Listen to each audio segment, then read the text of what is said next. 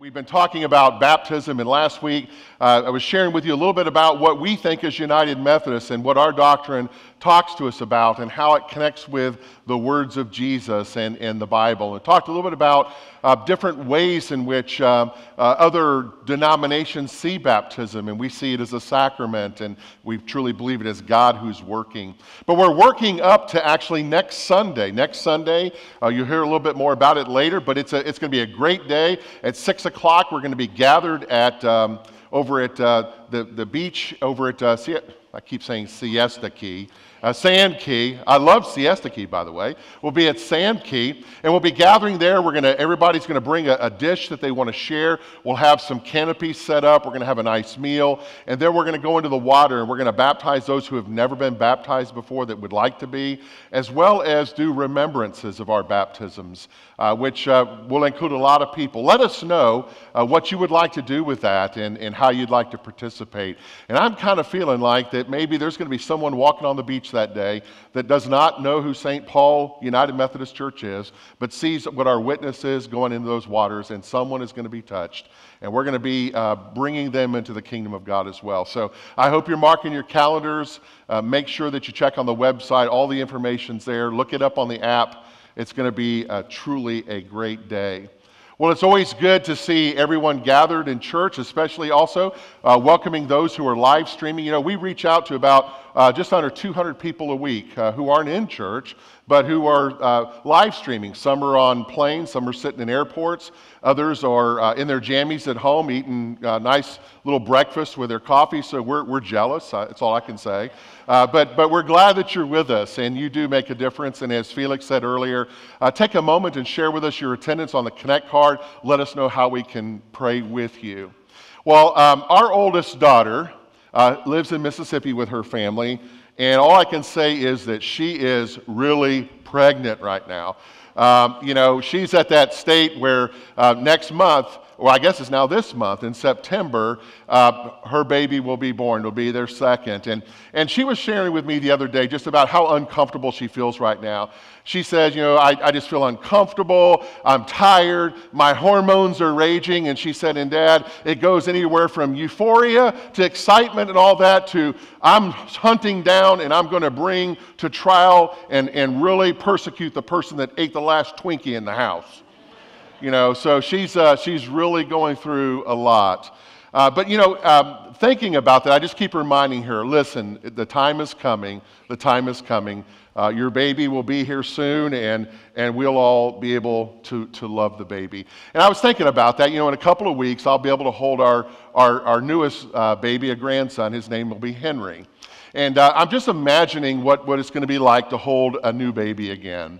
And looking in Henry's eyes, my guess is that Henry will be like his sister. He'll have ocean blue eyes, and as he's growing up and learning and things, it'll become evident to me that early on, as he's born and comes into the world, he's not going to have any worries. You know, Henry, coming out of his mother's womb, he's not going to worry about politics. He's not going to worry about his 401k. He's not going to worry about work and the job and all that stuff.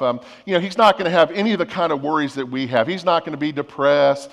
He's not even going to be worrying about his death. All he's going to know at that moment is that he is incredibly loved and he is being nurtured in the arms of his mother, his father, and his papi and nani, and all of us who will have a chance to be there. And I was thinking about, you know, what a great state of life to not have to worry about anything, but to know that you are loved tremendously by those who are a part of your life. And I realize that like my own life, and we all can understand too, that there will come a time when Henry gets a little bit older, and he'll learn that yellow jackets do sting, and they hurt when they sting you. He'll learn that if you reach inside of a beautiful bougainvillea bush, that in the depths of the flowers are some really bad thorns. He'll learn about that, and he'll learn about kids. He'll learn that there'll be kids that will be nice to him. He'll learn that there'll be kids that will say bad things about him, and he'll learn that there are kids that will throw rocks at him and things like that. But that's a part of growing up, isn't it? That's a part of growing up. And what we'll find, though, is that Henry, like we, will discover at a time in his life about the incredible love of God. That God has claimed Henry from the time in his mother's womb, even before that, as the scripture says in Jeremiah. And that he is loved, and God will adore him, and God will make sure. But part of that is understanding that Henry is a part of a bigger family. And to be a part of a bigger family means that you and I are also a part of that family, right? And the important word that we need to understand is the word included. We will be included in a larger family as we become people of Jesus Christ. We are included in a great family, the family of God. Sometimes fitting in can be a problem, can't it? We can struggle with fitting in. We wonder, are we fitting in with our neighbors? Are we fitting in with our friends in school? Are we fitting in with other people? And being a part of being included in something is so important.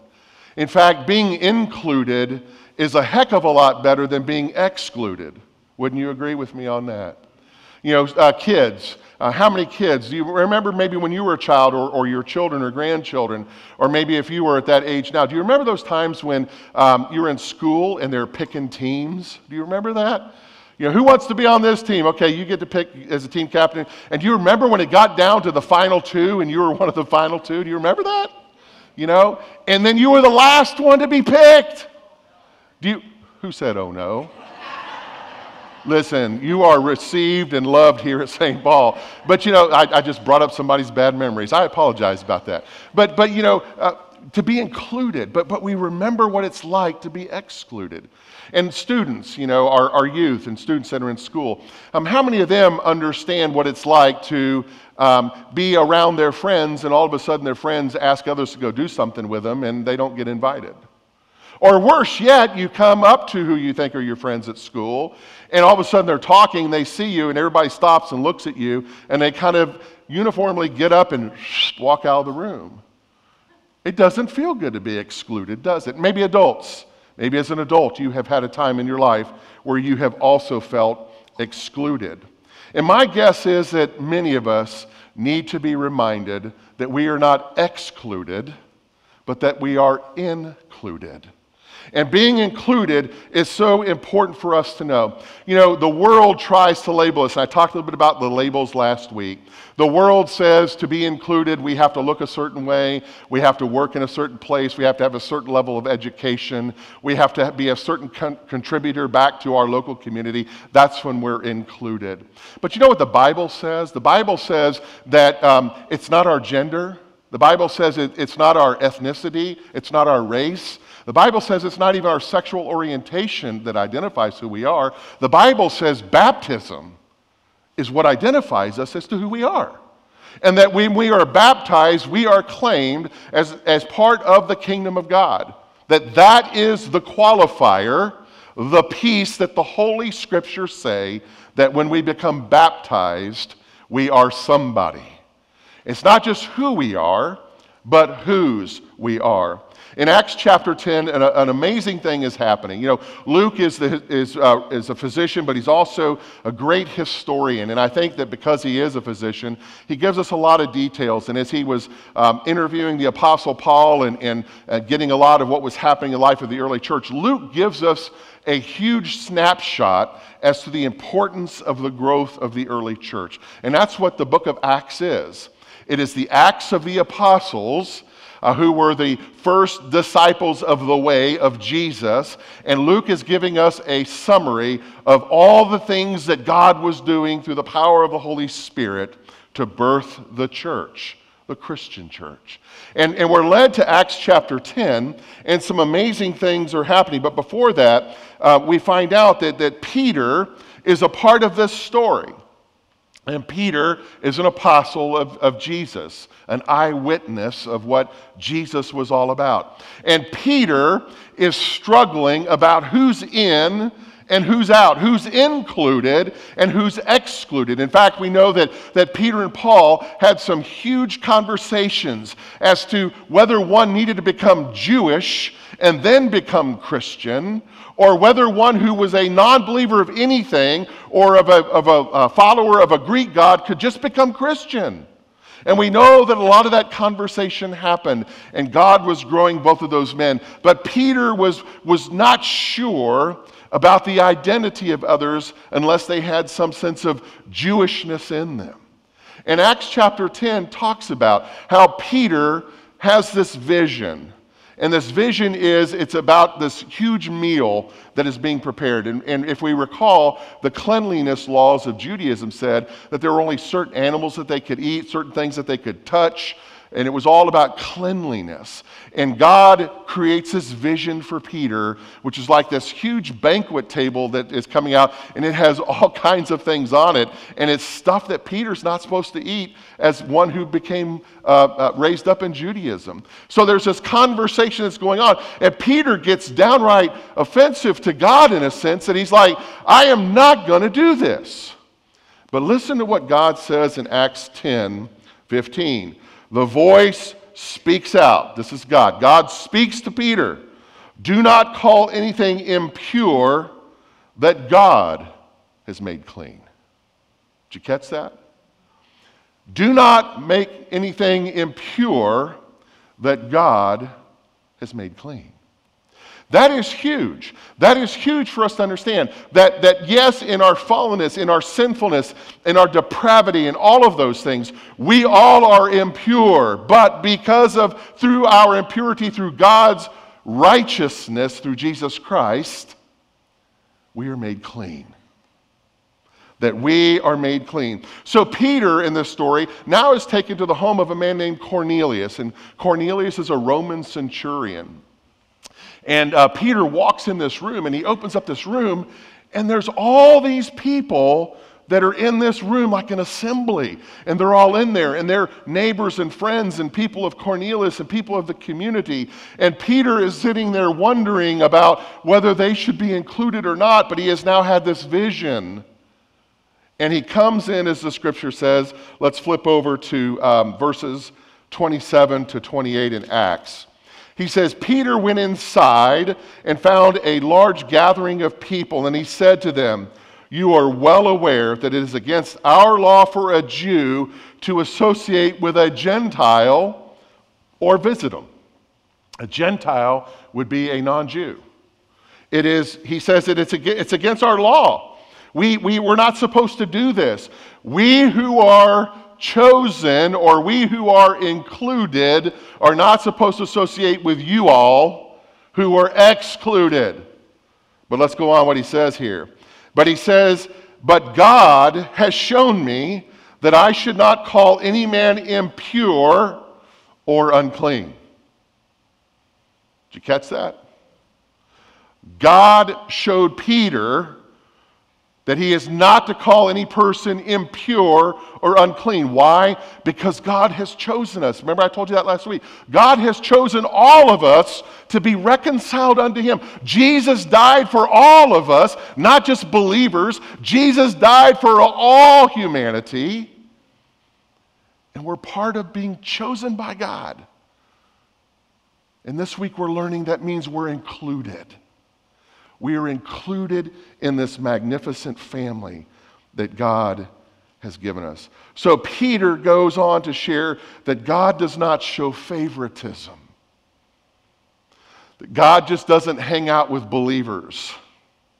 In fact, if we go to Luke's Gospel, chapter 15, we see three great stories about the love of God, about how God is like a shepherd who leaves 99 to go find the one who is lost.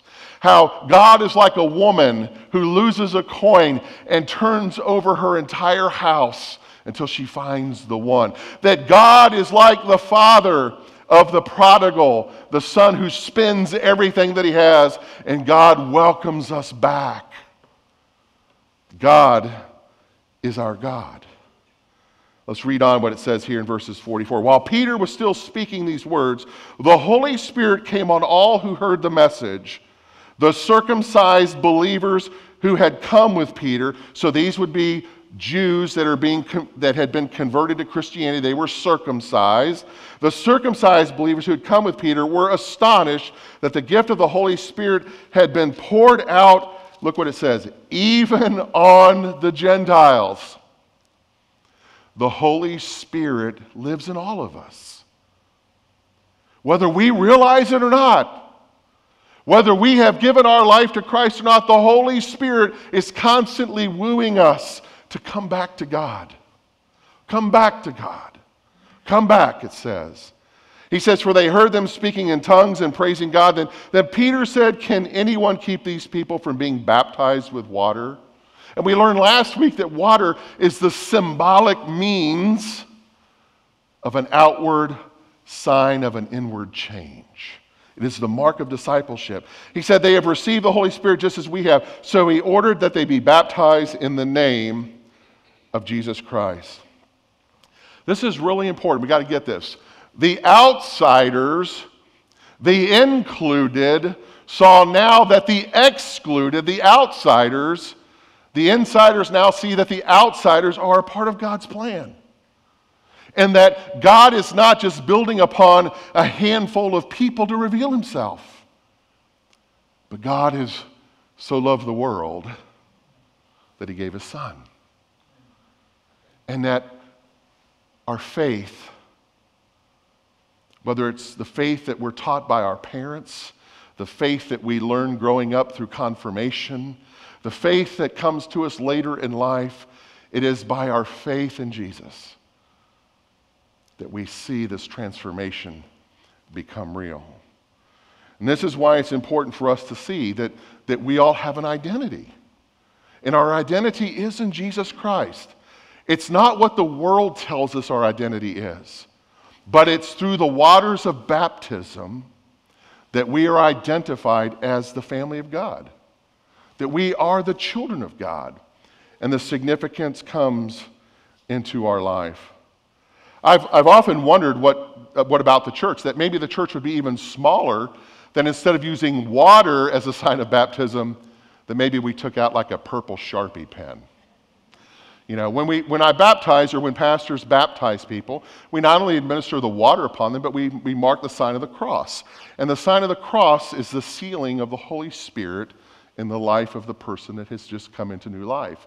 But what if, instead of sealing the forehead with water, what if I just whipped out a purple Sharpie pen and went, then you'd have to wear it outwardly, wouldn't you? It wouldn't wipe off. Then everybody would know that you're a Christian. And how would the world be different if that were the case? But you know, you may have heard some people who've said, I was baptized Presbyterian, or I was baptized Lutheran, or I was baptized United Methodist. And it's almost as if we kind of have this ritualistic piece of, well, we're baptized as a Methodist, or we're baptized as a Presbyterian, or we're baptized as a Catholic, or as a Lutheran, or whatever, Episcopalian. Folks, we're baptized Christians. We're baptized Christians.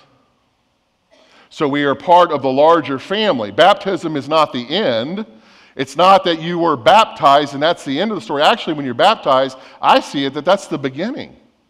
That's when new life begins. That's when you either embrace, or your parents, or your community of faith, or your church has embraced it upon your behalf. That as you move forward with that symbol upon you, that you are moving into a life of transformation. You see, last week we also talked about how in the United Methodist Church we do baptize children. And I've had a couple of folks ask me, well, why do we do that? Why do we do that? And the reason being is, I want you to think about it for a second. When we baptize a baby, for instance, is there no greater example than that helpless baby to represent how helpless we are coming before God? And remember what I said, that it's not in the person who's getting baptized, it's not even in the baptizor. That's not where the power is, but we see it as a sacrament, which means when it happens, who's the actor? God is. So it's what God is doing. It's not the person, it's what God is doing. And I talked about that great present at Christmas, and some of you all sent me an email saying, boy, I don't want to be, one of your kids because you're nasty until you get your coffee on Christmas morning. Remember when I told you that story? But what we learn, though, is it's this huge gift. And then when we baptize, whether it's a child or a student or an adult, if it is a child, then we encourage and we nurture that child until he or she comes at a time where they understand the faith story. And that's why it's so important for us to remember that when we baptize somebody, it's not just what's happening up here. Do you recall when we have a baptism, what I say to you? You all need to answer these questions as well. Because that's what baptism is. It's a community event. It's not a solo event, it's a community event. That we undergird the one being baptized with our faith as well. And we promise as a abiding, loving church community that we will be inclusive of those who have been baptized. And that we will treat them as children of God. So the other question that comes up is how much water? I mean, how much water and a particular method. So here's what we call immersion. And we got a couple of videos we want to show here. So this is Chloe, and Chloe is one of our students here at St. Paul. And there's Allison Van Dyne, our student ministry leader. So this is what's called immersion. See, they go under the water and they come up. And immersion, what immersion symbolizes is that we die of the world and we rise in Christ. That's what immersion symbolizes. Here we see another picture of Ethan. Ethan is one of our students. This was on Confirmation Sunday a couple years ago, and Ethan had never been baptized. So what we're going to do with Ethan is we're going to use the method of what's called sprinkling. Now, why sprinkling? Well, sprinkling is used in a lot of churches because a lot of churches just don't have these huge baptismal fonts that people can get into and have immersed. So see here, I'm sprinkling the water upon him in the name of the Father, of the Son, and the Holy Spirit. A prayer goes over him. He gets signed with the cross, the sealing of the Holy Spirit. And what sprinkling does is it takes us back to our Judeo days, to our historical. Remember, Jesus is Jewish, okay? And we go back to the high holy day of Yom Kippur with our Jewish friends. And the day of Yom Kippur was when the high priest would go into the Holy of Holies and he would sprinkle blood on the altar for the atonement of the sins of God's people. That's the symbolic means of sprinkling. We also have used in a church what we call a method of pouring. And pouring is when we take a vessel or a shell or something, and usually if it's a very tiny baby or something, we might pour the water on the forehead of the child. And we do it in the name of the Father, Son, and the Holy Spirit. And pouring symbolizes the pouring out of the Holy Spirit. So whether it's by immersion, whether it's by sprinkling, whether it's by pouring, the method doesn't matter. But symbolically, there's reasons to show why that method can be used. Now, you heard me say earlier about babies. Here we have baby Chloe was baptized in this, baby Harley. Baby Harley was baptized in this service. And I never know what's going to happen when we baptize babies. Sometimes they get handed back to their parents very quickly. But Harley was just absolutely stunning in a sense that after we talked with her parents and all, and they answered the questions on her behalf, so here we're sprinkling Harley as well. And this is where you come in, because when we baptize children especially, as I said a minute ago, that's where you all are the body of Christ, and that we come together to help raise those children in the heart of the church. So it's not just on mom and dad, it's on all of us. And that's why it's so important as we see the significance of baptism. So when Peter addressed the Gentiles, he made it quite clear that every person is worth the love and the grace of God, and that God loves every single person. And this is why baptism is the community event. That is why you and I are part as witnesses, as sojourners of the faith, to make baptism real. And that's what's so important for us to also remember. You know, some of us can go through life, and the fact that we've been baptized, maybe life is just really crushing us in some very powerful ways. And maybe people are throwing stones at us or saying things about us, and we just are no longer sure who we are. And that's why remembering our baptism is so important. And that's why we're offering that next Sunday out at the beach.